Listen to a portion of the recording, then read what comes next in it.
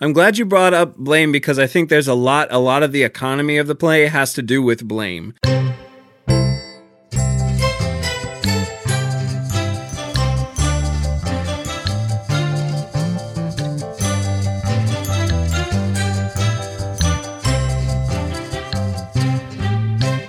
Hello, everyone, and welcome to No Script, an unscripted conversation about theater's best scripts. I am Jackson Nikolai. And I am Jacob Mann Christensen. And we are back again this week. You thought you got rid of us, but we're still here. I hope you did not think that you got rid of us. I don't know what that would mean. Like, you deleted the app and it reappeared on your phone, or I hope that's not what you thought. Don't do that. You did not think you got rid of us. You expected us to be here, and we are here. It's right less exciting time. That way, but it's more consistent. That's true, and consistency is key. Well, in that spirit, we are back again with another script. We are talking about Night Mother this week, which is a play by Marsha Norman. It was written in 1981. Won the Pulitzer Prize for Drama in 1983. It was kind of developed away from Broadway. It was developed for the Circle Repertory Company and then produced for the first time at the American Repertory Theater in Cambridge, Massachusetts. Then very quickly it made the transition over to Broadway in March 31st of 1983. Got 4 Tony nominations. I don't believe in my research that I saw that they won any of them, but still, both of the actresses in this play were nominated for a Tony. And one of them was Kathy Bates. Yeah. Mm-hmm. She originated The Daughter on Broadway. She wasn't the first actress, I don't think, but on Broadway She played the daughter. Yeah, should have been a fun show to see. Certainly, it was also made into a film in 1986, and has kind of had some circulation after that as well. But a very famous script, both kind of famous and infamous in some ways, and maybe we'll kind of get around to talking about that. Yeah. We're going to do our normal summary now, but before we say the summary, I think it's important to say here that, this is a play that needs a content warning, probably. It is a play that is almost all about suicide. So if that's something that you feel like you should not consume, a play that is, a lot about suicide, we'll put this in our warnings for the script too.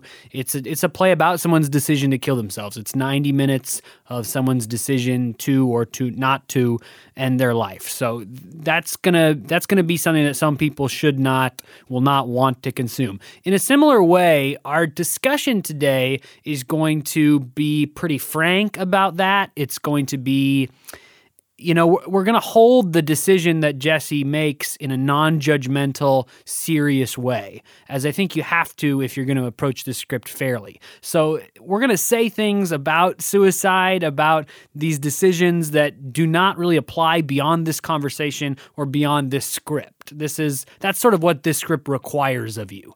So just please be aware that we're not necessarily voicing our opinions on the subject. We are discussing the literature, the decisions, the characters that are involved in this particular story by Marsha Norman. Yes, exactly. This play is based on 2 people having a avid discussion based on the that centers on the merits of one of the characters killing themselves, and the other one is trying to save her.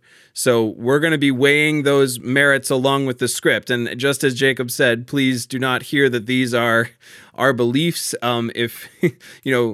Yes, just don't hear that these are our beliefs or that we're supporting these. However, we are going to give the character and in the script and the literature a fighting chance in our discussion. Right. So, I think the reviews and stuff that I read in preparation for this all talk about the fact that the play and the script and the playwright takes Jesse's decision to or not to in a non-judgmental way. So we're going to try to do that today in our conversation, and just please be aware that this is a conversation about a script and not about broader social issues or personal issues, etc.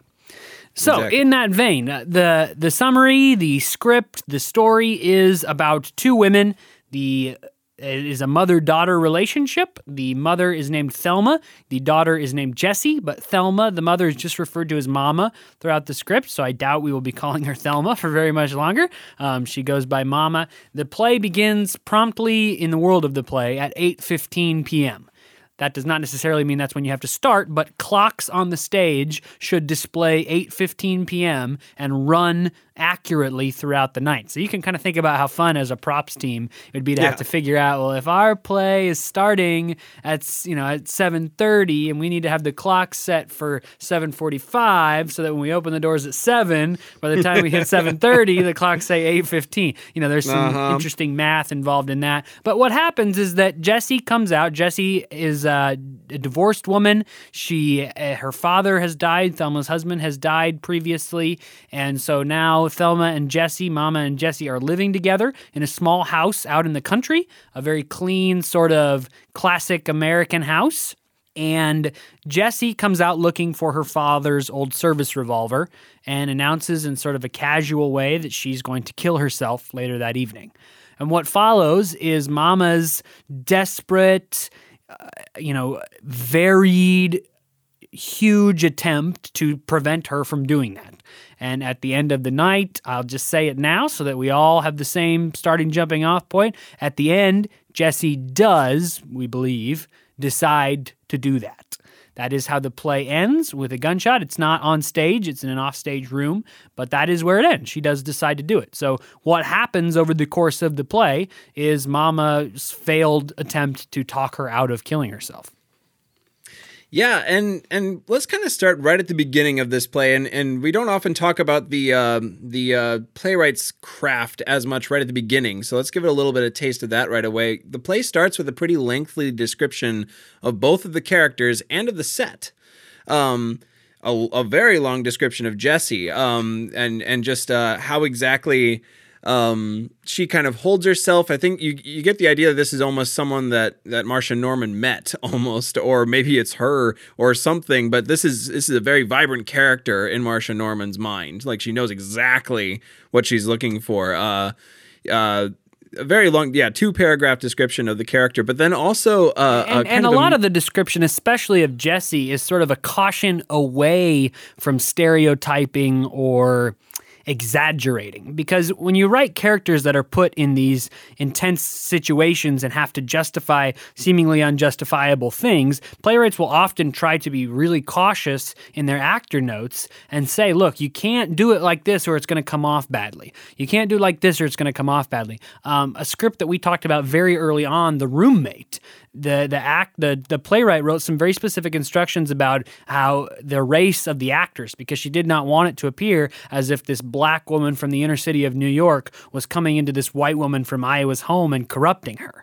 So it's things like that playwrights like to caution about. Now, lots of playwrights will let directors and casting teams do what they feel like they should for their productions, and it's not to say that Marcia Norman wouldn't want you to cast a specific type of person, but they do want you to be aware of some of the pitfalls of playing this character. Mm-hmm. She also takes a moment to really hone in on setting the relationship with the quality that she wants. And I think her writing does this as well. She has written both of these characters, the playwright has written both of these characters really familially accurate. There's this give and take, the way family hurts each other so flippantly, but keeps rolling and the love still continues despite of that, is very evident in here. And she talks about that in the description. She says there's a shorthand to the talk and sense of routine comfort in the way they relate to each other physically. Naturally, there are also routine aggravations. So she's put that in the description as well as in the writing, that there's this give and take between these two that has a lot of history behind it. I think also a sort of a note that is given about Thelma that I think could be thrown away, especially if you're just reading the play, is that Mama is in her late 50s, early 60s. I think if you're just reading the play, as it happened to me, reading the play for this podcast was my first experience with the script. I'd not come across it before. So this is my first dive in. And on my first dive in, I wanted to get the sense, I think that I imagined the character of Mama as a fairly old person who really is not very physically active, cannot really take care of herself. And then when I went back to do my second read through, I did the character descriptions again. And I said, oh, she's only in her late 50s, early 60s. She's a lot more active, and just especially physically, but mentally as well. So the preparations that Jessie gives to make sure that Mama can take care of herself after she's gone, some of them seem maybe a little disconnected from the age at which Mama's aimed to be. And actually, that comes up in the script a little bit, that maybe Mama doesn't need as much help taking care of herself as Jessie gives her.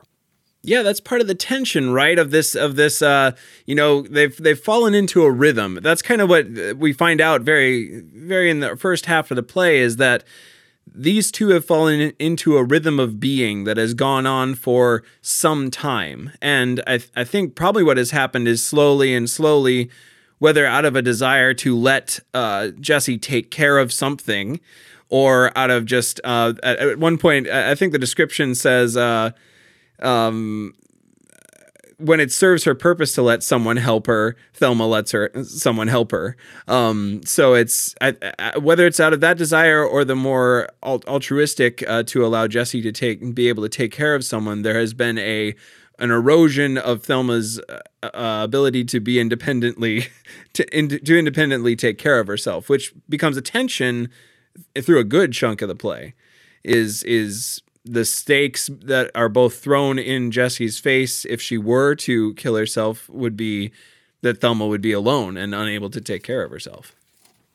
Right. And the other descriptions that the playwright gives at the beginning are some important things about structure, that there's not any intermission. They describe the clocks, which I've talked about before. But the playwright also says that about the setting, the time is the present.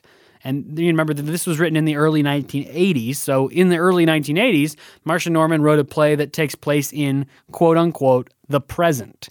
And that's one of the difficulties I have with playwrights writing plays where the time setting is the present. Because some of this play has aged out. A recent Broadway production tried to set the play in whenever it was, the early 2010s probably, and some of it really transferred over. Like, all you need is a cordless phone instead of the wall receiver and stuff like that. But some of the play, it just doesn't quite flip over. Like, for example, look, Jessie's depressed, right? I mean, she's suffering from long-term chronic depression. Yeah. In the 1980s, that was not as treatable as now. Surely if you're setting the play now, even in sort of out in the country, you could get Prozac, right? I mean, you could get some medicine. Mm-hmm. So some of that, the mental health elements of the play just have not quite made the jump. And so to say that the play is set in the present, I think if I'm directing, I'm probably setting the play back in 1980-something rather than 2018. Maybe not, I don't know. But that's sort of what I think, is that, when playwrights write the present, I'm always sort of like, couldn't you just write, like, your time? Like, this is a play from the 1980s. It's got 1980s attitudes. It's about smoking, for example. It's got 1980s attitudes about mental health. So it doesn't all transfer over. That's true. There's a good chunk of it, like the kind of centralizing life around the TV. There's a couple references to the smoking is an excellent example. Like it is interesting to read a play that was written in the time when smoking indoors, for instance, was all over the place and just completely common. And where like Jessie talks about, like, one of the reasons her husband left her is that he didn't like the fact that she was smoking, and Mama can't understand that. She's like, why would he be so stupid? And it's like, nowadays the attitudes towards smoking are way different. Yep.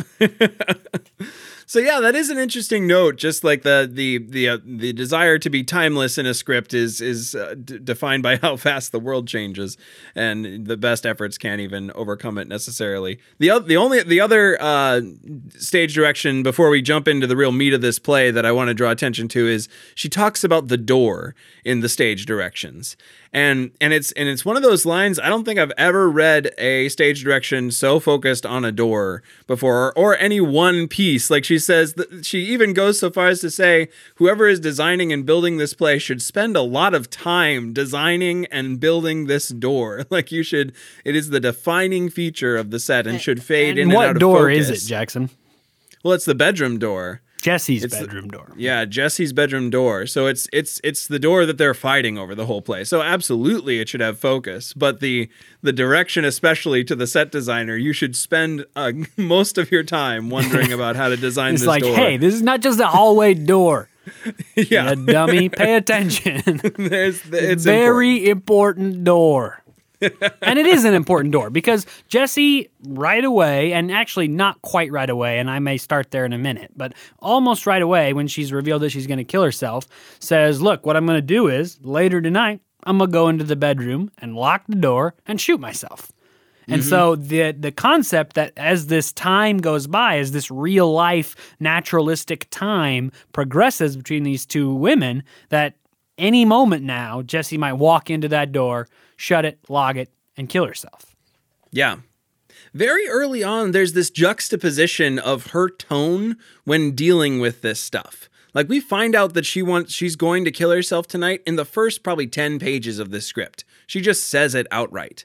And she's very blasé, very, not flippant is the wrong word, because she has things that she wants to get done she's tonight. Very serious about it. I agree. Yeah. Flippant's not right, but maybe casual is right, or unconcerned. Predetermined. Right. Or she's not, Jessie is not concerned. She is not worried about it. She does not seem to be scared of it. She says she's been thinking about it on and off for 10 years. Classic sign of chronic depression. She's been thinking about it for 10 years. But since Christmas, whenever that was, we don't quite know what happened at Christmas. But since Christmas, she's been thinking about it constantly.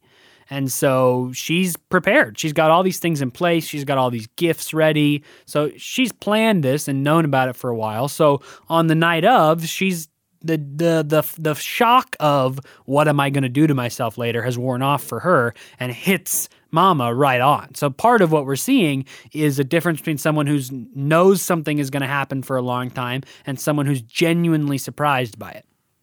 Yeah, which is,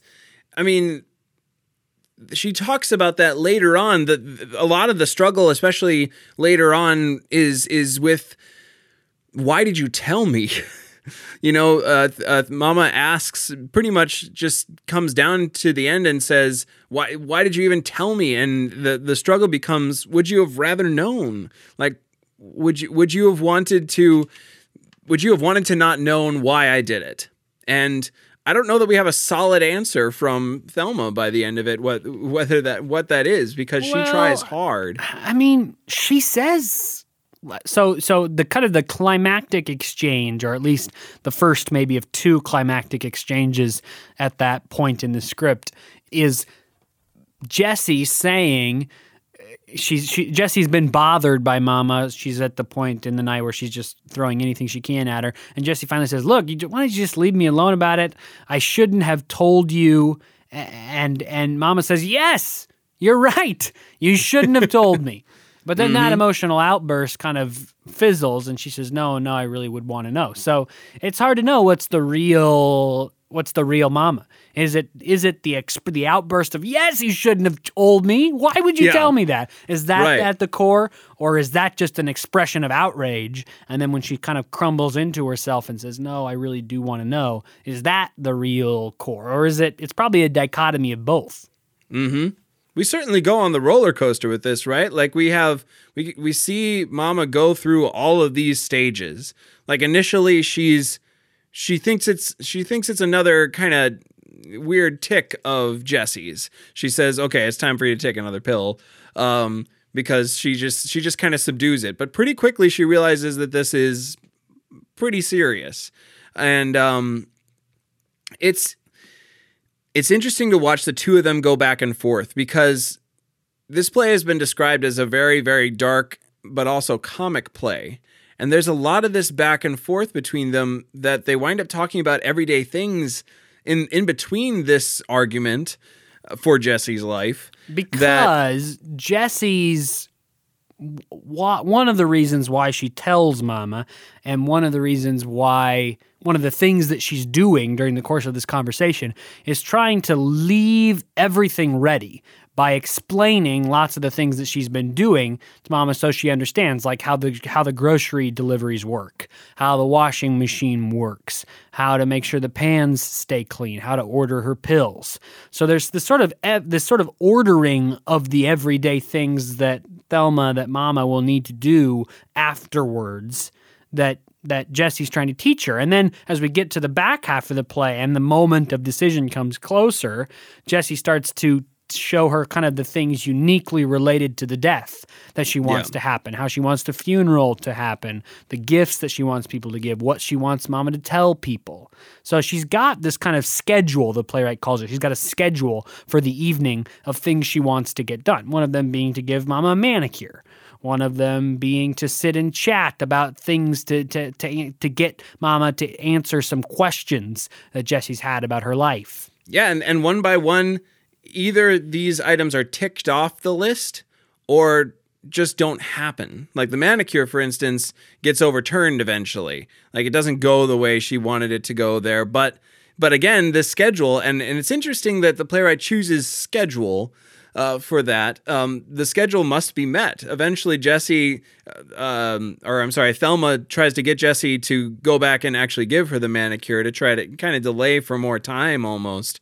And Jesse says, no, yeah, we can't do that anymore because I want my brother and his wife to be awake still when you call him about this. And it's done. Like she's ticking along on this timetable without stopping.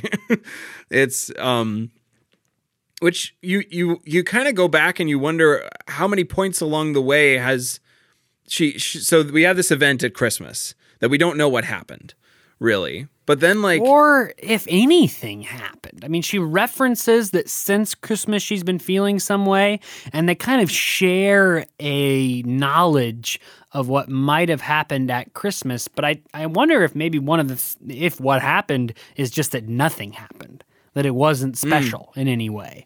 That maybe, one of the characteristics of Jesse's life that she's unhappy with and feels the need to leave it over is this feeling that every day is the same. She describes how, she's on this bus and it doesn't matter if she gets off now or 50 years from now, she's going to be in the same place.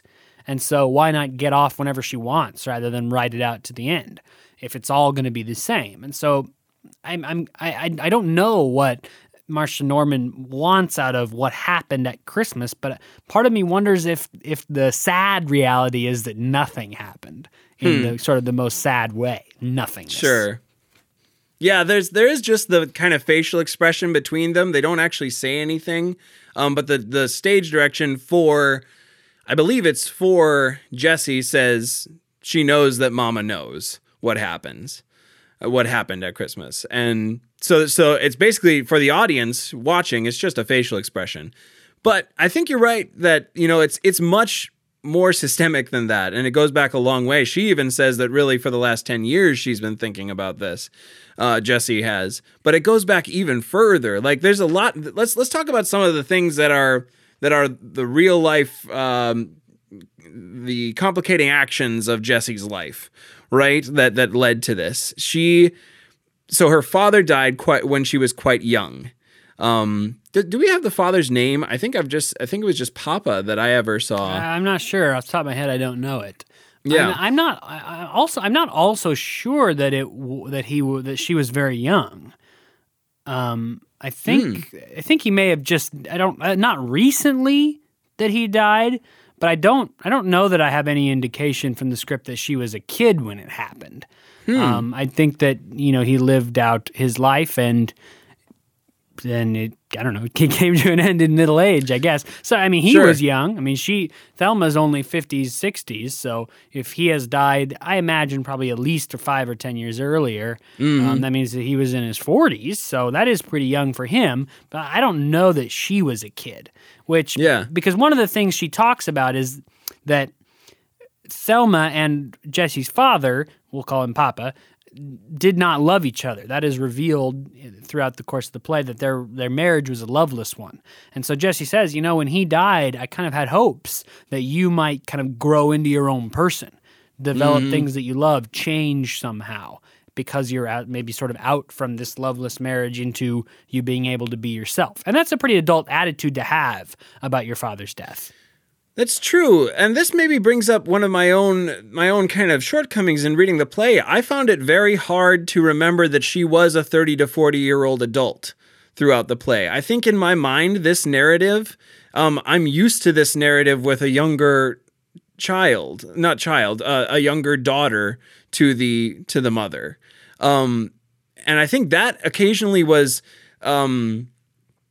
jarring is maybe close to the right word for me to realize all of a sudden, wait a minute, this is happening between a 50 to 60-year-old mother and a 40, late 30s to 40-year-old daughter. I actually agree. It does feel like, at least my inclination as a male reading the script, is to want to make the mother seem a lot older than she is and make the daughter seem a lot younger than she is. And sure, there's this long, unfortunate tradition in theater history of there not being a lot of parts for middle-aged women. So for this to be really, 30s, 40s, that's young middle age. 50s, 60s is old middle age. This is a play about two middle-aged women on either end of the spectrum, perhaps. And so, my own inclination to want to age one and, young, is that really a verb? To make the other one more young. Maybe it comes from this sexist tradition of there just not being a lot of middle-aged women on stage, which is a darn shame because plays like this are pretty electric when you get these really beautifully written characters. Mm-hmm.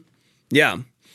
So yeah, let's cycle back now off of that rabbit trail I took us on. So what's wrong in Jessie's life that she describes? We've been talking about the complicating actions of her life in the past. Yeah. And eventually I want that to lead us to what actually happens in the script because I'm not sure what the present actions are. Mm-hmm. But let's talk about the past actions that are revealed over the course of the play. A lot of this play is talking about what's happened in the past and sort of discussing it in fresh ways. So we know that Jessie loved her father maybe more than she loved her mother. At the very least, we know that the father loved Jessie more than he loved her mother. Yes. Mm-hmm. And that was a source of tension throughout their lives that only now gets revealed, and that he died a while ago. So sort of sad for everybody, but that's one of the things that has sort of established where they are in this moment. What else, Jackson? Well, she has a significant physical barrier for her, which is that she has, I think it's epilepsy, right? She has frequent seizures. Her mama calls them fits, and there's a little bit of contention around those terminologies. But she has times where she'll fall down, she'll have a seizure, and she'll black out for a time. And then she describes the waking up in a bed, not knowing how long she's blacked out for, what chunk of her life is lost as a result of that. She seems to think, though, that this has happened for a kind of a more finite amount of time since adulthood. Is the story that she believes. She there's a story of her falling off a horse with her husband, who she has since been separated from, and she thinks that is the moment when the epilepsy started happening, is when she fell off a horse. She thinks that because everybody told her that. Exactly. And what is revealed in the play through these sort of truth-telling sessions is that Mama has been keeping from her that she's had seizures her whole life. That since she was a child, she's had seizures, and she's just sort of said, "Oh, you just fell down, honey. No, don't worry about it." Nobody's told her that she has epilepsy until she reaches adulthood, and she's riding this horse and falls off, and everybody tells her, "Oh, well, you're falling off. Maybe you hit your head or something. This has caused your seizures now." When in reality, it's been a lifelong struggle that may have been inherited, because what does Mama tell her about her father? Well, her mama thinks that her father had epilepsy as well, just a less violent form of it. She talks about, she doesn't have very many scientific terms for it, but she talks about having heard of a form of epilepsy that is basically just short lapses of time, and how he would often go out and just sit on the porch, not talk, stare off, and kind of pop in and pop out, I think she describes it as. And that being a big part of the struggle as well, both with her relationship, with Thelma's relationship with the father, but also then to have two in the family who have this, and to have them love each other perceive them as loving each other the most and having them come in and out all the time. That was another kind of complication for the mother and Jesse's relationship. And unfortunately, Mama's justification for why she wouldn't have told Jesse is pretty weak. Her answer to, well, why didn't you tell me that is, well, then I would have had to tell your father that I thought he had epilepsy too. Right. And it's like, well, yeah. You should have done that. It might have helped. Yeah. We might not be where we are if you had done that. And that is, I hate to bring us down a new rabbit trail, but I've just said this, which is there are some things that are revealed over the course of the play that may point to decisions Mama has made which have been ultimately disastrous for Jesse's life. And so some of the blame, not maybe the fair blame, but the perceived blame falls to Mama for Jesse being where she is, which is about to kill herself. Yeah. I'm glad you brought up blame because I think there's a lot of the economy of the play has to do with blame and people's perception of it. Because I think Thelma perceives a lot of blame for what is happening. By the end of it, she flat out just kind of yells over and over, what did I do? Tell me what I did. I did something to bring you here. It has to be something that I did. And I think that is a huge part of this that is also really true to life. I think a lot of people in this scenario feel and wonder about that blame, but I don't think that Jesse is assigning too much blame in this play. What do you think about that? I don't know. I think that there's this complicated balance because Jesse says over and over again, look, this isn't about you. It's not about the fact that I don't like being here with you. It's not about the fact that you and I don't really get along when we live here. It's not about the fact that blah, blah, blah. It's not about you. It's about me and me feeling like my life isn't going to move forward from here. So why should I participate in it? And yet, I do think that kind of as they go through the motions of Jesse's life that led her to this point, she does lay some of those things that happened at Thelma's feet. And maybe Jesse doesn't make the connection between, the events of my life have led me here, and Mama, you may be responsible for some of those events in my life. And, she may not make that connection. But that connection may exist in a subconscious way, or it may just exist for Mama, but it's there for the audience as well. Certainly, yeah. There's absolutely a digging for information throughout this play. Very early on, Jesse kind of sets the tone as, you better start telling the truth now. And Thelma begins to realize, I need to start telling the truth now. And she really digs for those moments. She digs for those moments of truth and tries to figure it out. But I'm thinking of a specific monologue, which is I think a big core for Jesse, is that she doesn't feel like she showed up for herself in life either. Like she describes waiting for, kind of tragically in the theatrical sense of the word. This whole play is vernacularly tragic, but in the dramatic sense of the word, she is kind of blind to the fact that she's been waiting for her own she takes a picture of herself, this picture of her as a baby, and compares herself to it. This rosy-cheeked, smiling baby that learns a new trick every day, and she says that she's lost that at some point along the way, that it never came to fruition, and I'm the person who is the consequences of your daughter. I think or she what says, is that I'm line? what's left of your daughter, or something like that. Mm-hmm. Which is the line that has stuck out and stayed with me after reading the script anyway. And maybe that's my own projecting onto it, but I feel like that is a huge part of her own why she's made this journey to this point is beyond the satellite things. There's a lot of she hasn't lived what she wanted to live either. And, maybe like you said before, nothing has happened. Right. And both of those things, of course, are connected to long-term chronic depression. Yeah. Right? It's, what people who are chronically depressed describe feeling sort of like a shell of themselves, not having the fullness of life, that they're some other person who lives a better version of them than them. And they also describe the feeling that nothing changes, that it's always sort of one gray blah. Both of those things. So I don't know where medical care was in the 1980s when Marsha Norman wrote this script, but she wrote a character who has much of the identifying flags for chronic depression. And lots of things in Jessie's life do suck. I mean, she makes some great points about the fact that her life sucks. The things you brought up are not all of them. A couple more of the more things are she learns in the course of this play that Cecil not only left her ex-husband, but also was cheating on her. She knows long-term that her son is basically a criminal, a ne'er-do-well. She expects he's going to be locked up for a long time for armed robbery pretty soon. You know, he's no good.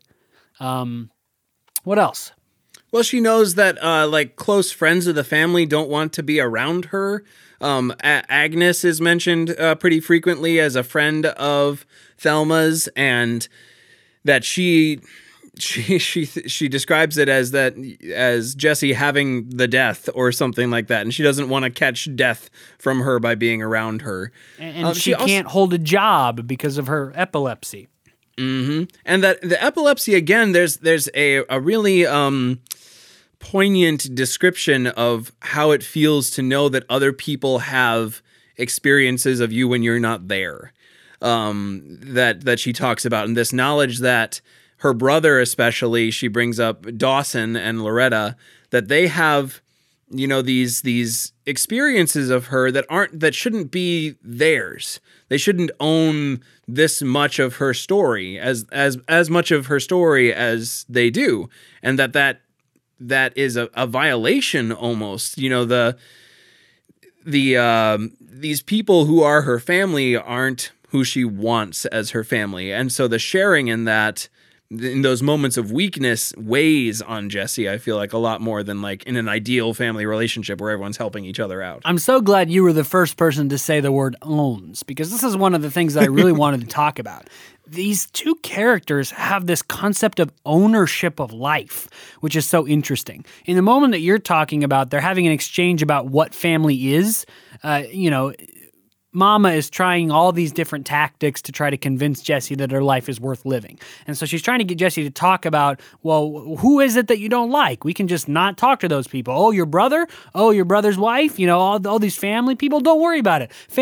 Family's not a big deal. And Jessie says, well, no, the family is a big deal. It's a big deal because they shouldn't, there's these people, these random people that you were assigned to who own parts of your life that should be yours.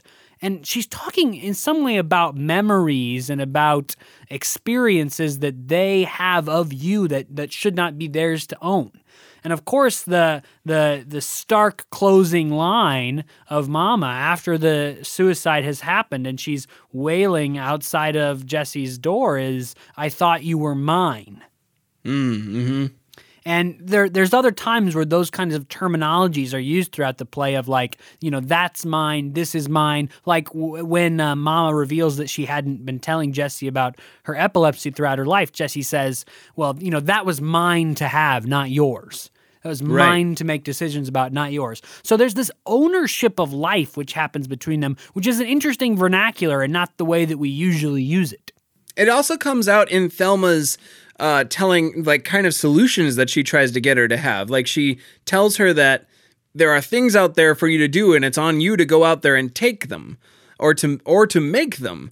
She says, you know, go out and get flowers, make a garden, get a job, do these things, make friends and try to be out there in the world.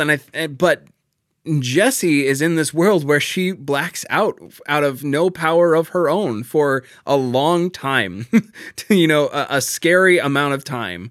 And the knowledge that other people experience that argument loses some of its credence, that own argument that you own life loses some of its credence when something beyond your power can shut you down, basically. Right. I think you're absolutely right. Like these two women live in a life philosophy which is your life is yours to own. and the things that happen to you are rightfully yours, and you have some control over them. So Jesse's life experiences, as she describes them, one of them being epilepsy, have painted a picture of a life which is not hers. She has almost no ownership over what happens to her next. At one point, Mama's trying to describe all the things that Jesse could do to change her life. And Jesse sort of one by one knocks him down. No, I can't do that. No, I can't get a job, Mom. Remember, I have epilepsy. Nothing will happen. No, I can't meet somebody else. No, I can't go get Cecil back. And so you learn that part of Jesse's issue with her ongoing existence is that she has no ownership over what happens next. And she says several times, what I do have ownership over is the decision to kill myself. Mm-hmm. That is mine. That is mine to make. It's not yours to make, Mama. And that comes up lots of times. Mama says, no, you can't do it. And Jesse just simply, the response almost every time is, yeah, I'm gonna. Right. It's mine to make. My life is mine to make decisions over. And then at the end, I've already said this, but the suicide happens and Mama's response is, I thought you were mine. Mine. Yeah. And there's some, it's a heartbreaking scene, but if you think about the layering of that line, it's kind of sinister. One of the things that has happened between these two women is that Jesse has been forced to move back in with Mama, and Mama has some ownership now of Jesse's life. She's the one that takes care of her when she has her seizures. All these different things. She sort of has Jesse take care of her in the different parts of her life. And so the end revelation is, well, I thought that, your life was part of my life. One of the reasons why she's so distressed about what's going to happen to Jesse is she says over and over, what am I going to do when you're gone? You're my company. You're the person who takes care of me. You handle all these things. Mama sort of imagines that her life and Jesse's life have become so tightly interwoven, so tied together that they sort of are one and the same. So they each own a piece of the other person's life. And then in the end, when Jesse does something that Mama does not approve of and is so desperate to try to get her to stop, she has to have this crucial revelation that this other person was not mine. They had a life which was not mine to control, which I did not experience, and honestly, which I did not understand. Yeah, and that, kind of tragically, that's Thelma's thing from her the whole time, that she hasn't understood really. Both she hasn't understood and she hasn't been understood. Like, she talks about her relationship with the father as well, of this kind of, he wanted a country wife, or he said that he wanted a quote unquote country wife, and then but actually wanted more is what it felt like, that she was supposed to somehow change and surprise him. So she didn't feel known there either. She didn't have a great relationship with Jesse growing up. And even now in this moment, you're absolutely right. The rug is kind of ripped out from under her of this relationship that she thought she had with her daughter, with her living there, that is completely turned on its head and argued so convincingly against by Jesse. That's the thing about this, is that this argument is one that we have heard before. Maybe we've heard this in real life or in plays, this argument that this is the thing that I can do to have control again. The difference in this play and the journey that we are, in butts in the seats in the theater, sitting there listening to, is Jesse arguing it really well.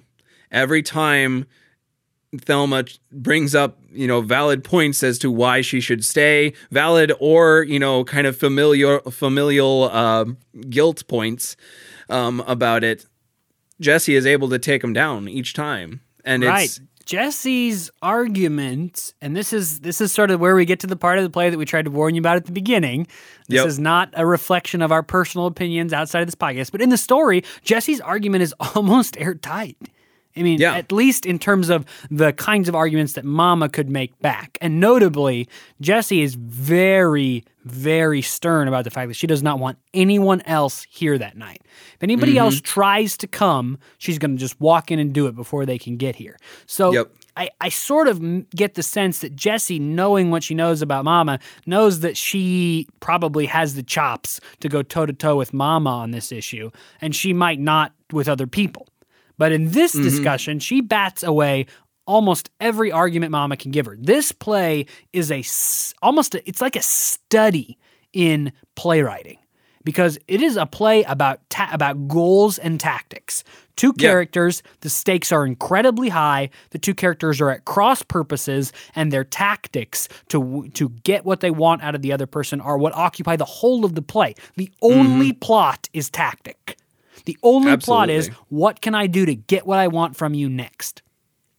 And it's very heavily on Thelma as the person trying all the tactics and switching and kind of failing at each crossing. I don't think that Jesse ever gets talked down in any way. Like, well, I want to ask you about that because look, if I just described to you a play which is mostly a debate, let me just try to say this play in the most general terms. This is a play with two characters. It's mostly a debate. One character is almost never persuaded by the other character. That is the most boring play description of all time. So why is this play not boring? Why is it that Jesse, who seems to be never moved, never swayed, never even considers a different point of view than her own, or does she? That's sort of my question. If it's true that she's never swayed, why does the play actually work? That shouldn't work in terms of playwriting theory. And if that's not the case, then maybe are there places where she is kind of swayed? Is this an active debate, or is this just one person lecturing? I think the answer is kind of twofold, or at least I'm going to give you a twofold answer. So here we go. It has to do with the stakes, which we've already talked about, and the given circumstances, which we've already talked about. The stakes are crazy high in this play, right? Like, we don't want it. No one wants to see someone kill themselves on stage. No one wants to be a part of that narrative, really. But we are in this play. We're sitting through it and watching, and we're all trying and wanting Thelma to succeed in some way. So that stakes are incredibly high that way. Given circumstances, I think is what keeps this play from being, not boring. And still brings it across as a great script because Jessie has all of these situational things that happen to her with epilepsy, with her family history, and because those are slowly sussed out over the course of probably an hour and a half to an hour and 40 production, we discover more and more of the reasons why she doesn't move ever. I never got the impression that she ever lessened in her resolve to go through with this deed. There are moments when I think the audience is lulled into thinking that she might. There's a couple of situations where Thelma gets on a good kind of track of talking about regular, ordinary things, and Jesse talks back with her about them, and she almost gets Jesse to start talking about the future, but Jesse stops and does not frame any of her thoughts in her being in the future. So I think it's that slow sussing out and drawing out of the details and the reasons why Jesse is unmovable on her position that make this play both terrible, both really good and terrible, because we see her terrible points as in valid. Like the emotional sense, not in the sense that the script is bad. Right. As in the sentence "great and terrible," that kind of awe feeling of and honestly catharsis. I think if any play has catharsis in our modern vernacular, pity and fear probably resides a lot in this play. Yeah, I think that you're right, that it does not appear to me that there is any moment in the script where Jesse is even kind of swayed by Mama's arguments about why she shouldn't do it. And it has baffled me why that stance, that look, I'm not going to be... So the play has two levels, right? There's the present level of the play, which is Mama trying to convince Jesse not to kill herself. And then there's the past level of the play, which is that things are revealed about what happened in the past, which neither character knew. Both of those things, as they sort of stand, should not work, right? It should not work that one character tries to convince another character of something and the other character never changes their mind or has any indication that they will. That shouldn't work. It also shouldn't work that a play that's mostly about things that happened in the past it has any bearing on what's happening now. Like the connections between what happened in the past and what happened now are tenuous at best because Jesse's already made her decision. It's not like she's trying to lay out the logic and have Mama provide her new reasons why she should kill herself. The logic's been established. So what has happened in the past seems disconnected from that journey.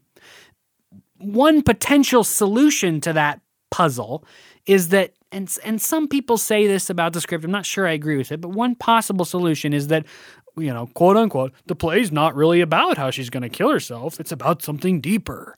And, that's like, okay, yeah, but It kind of is about that. But what if there's this deeper level of the play, which is about, the present, what if we imagine that the present action of the play is not whether or not Jesse's going to kill herself, because that's been decided.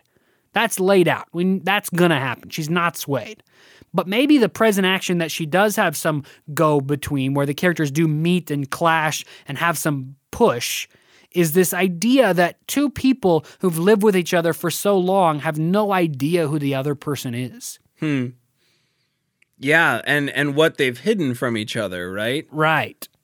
And that I think that is what the team, the production team, the director and the actor playing Jessie, I think would benefit from is she wants, there's stuff that she's going to leave undone, despite the fact that she knows that she wants to end her life tonight. There is stuff that she still wants to figure out, to the truth that she doesn't know about her mom. She wants to express herself fully to her mom still, and that's her goal throughout the play.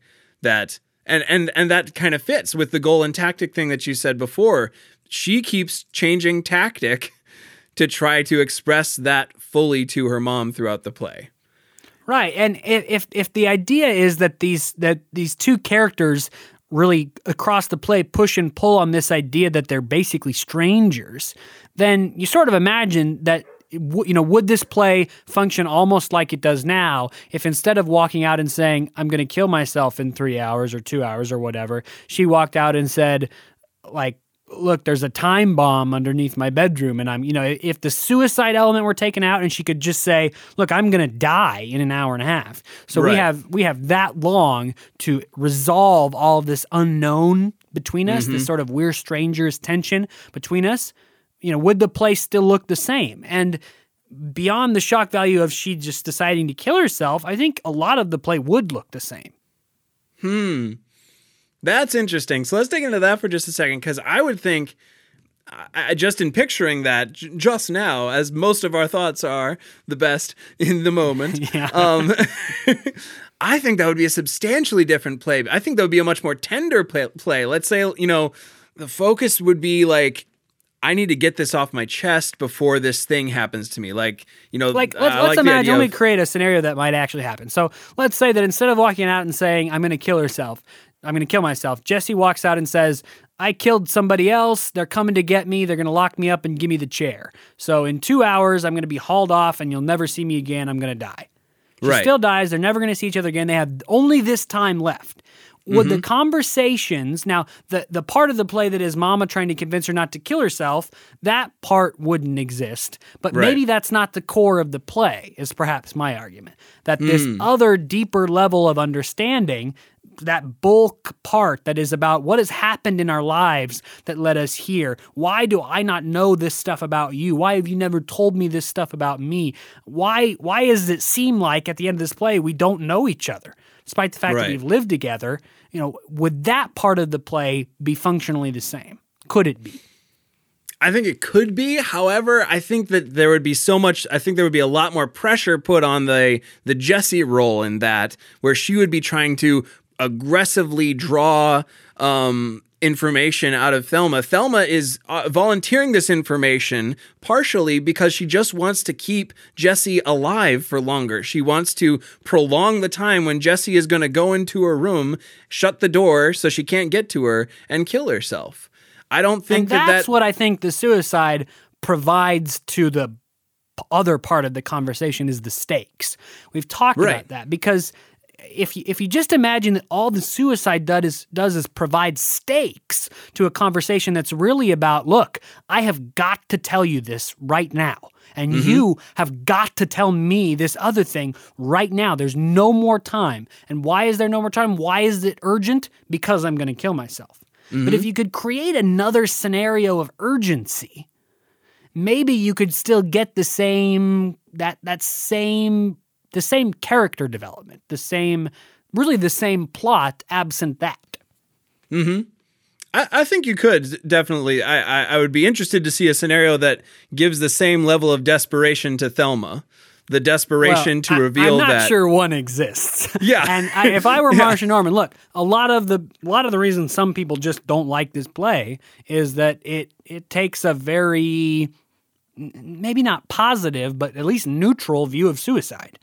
And so I have to imagine if I were Marsha Norman and I was writing this play, maybe I would be trying to think of another way to do it and create the same stakes in the same tense scenario and still get at this meat of the characters that I want to get at. And maybe one doesn't exist. What would be another decision Thelma could try to get Jesse away from him? Well, maybe Jesse's going to go kill Cecil, something like that. But even that, they could still have a conversation later on. It does seem like to achieve this goal of urgency and stakes, why does Thelma need to attack right now? It does seem like that might be the only plot device that works there. Certainly to reveal the big moment that she reveals that her dad probably had epilepsy. I think that is a kind of a shameful moment for her to admit that she thinks that and never did anything about it.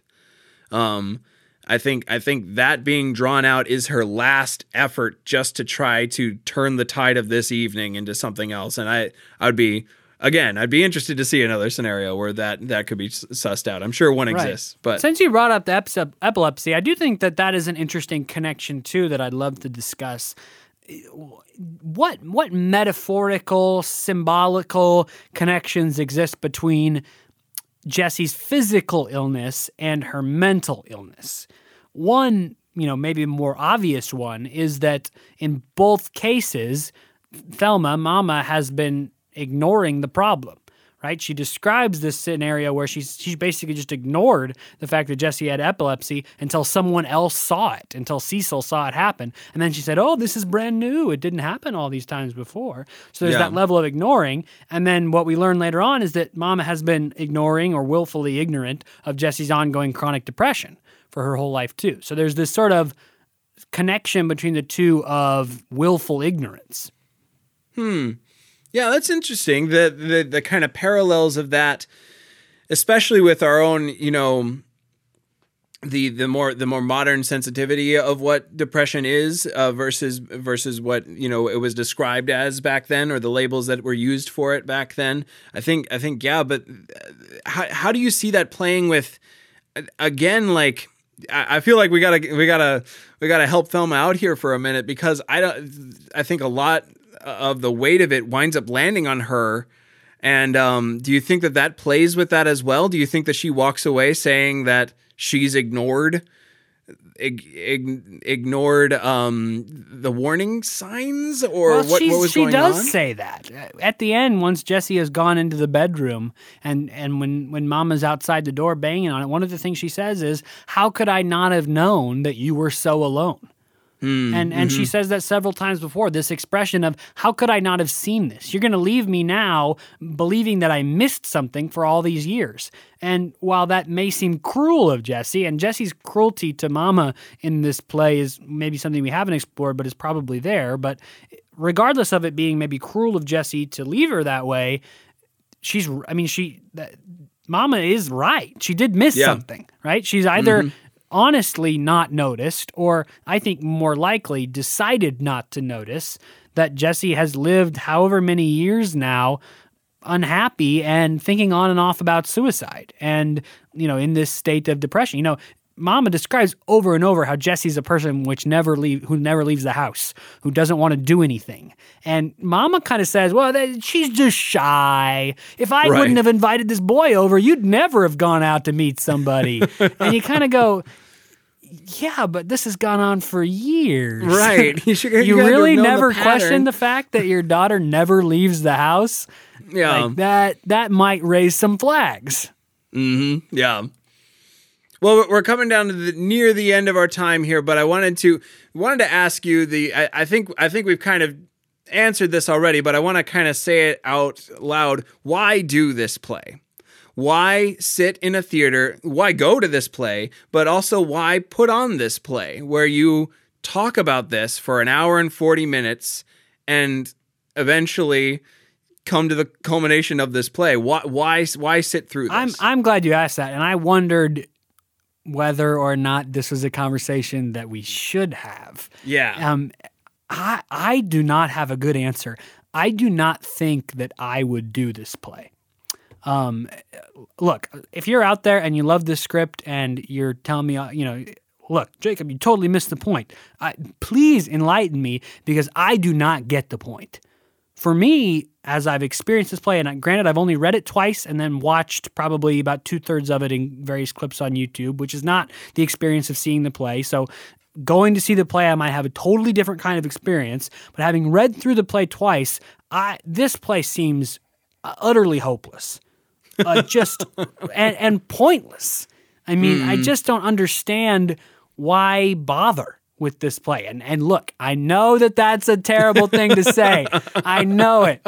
And that's why I'm saying, look, if I've missed something in reading the script, which is highly likely, because look, it won the Pulitzer Prize. It's done all the time. It's one of the more notable known scripts in American literature. It's the problem is with me, not with the script. But with me, I don't get it. Why do this? You tell me, Jackson. Why do this play? Why bother? Why go? It just seems sad. Wouldn't I just leave the theater sad? I just watched a woman say she's going to kill herself, spend the next hour and a half letting her mother fall apart over that news, and then go into her bedroom and do it. Yep. This might be an interesting way to end this one, but we're going to go there. I think I ultimately agree with you, but I'm going to try to redeem part of it.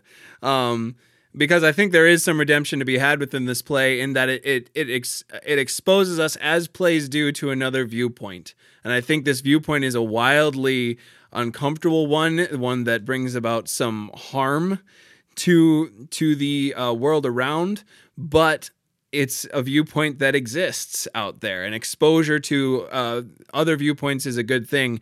I think the issues are poignant, the production is great, the characters are great, the writing's fantastic. But to do this play to a room full of people, this play talks about some really heavy stuff, and it doesn't let up on it. And I absolutely agree that you would walk out of it feeling very sad. I think what this play would be great as is in like discussion groups for reading a play. Like if you read the play and talk about it and be with people. Let me try to do some redemptive work here now too. After I've said everything that I've said, I think that ultimately what I think that maybe the reason why I may not choose to do this script.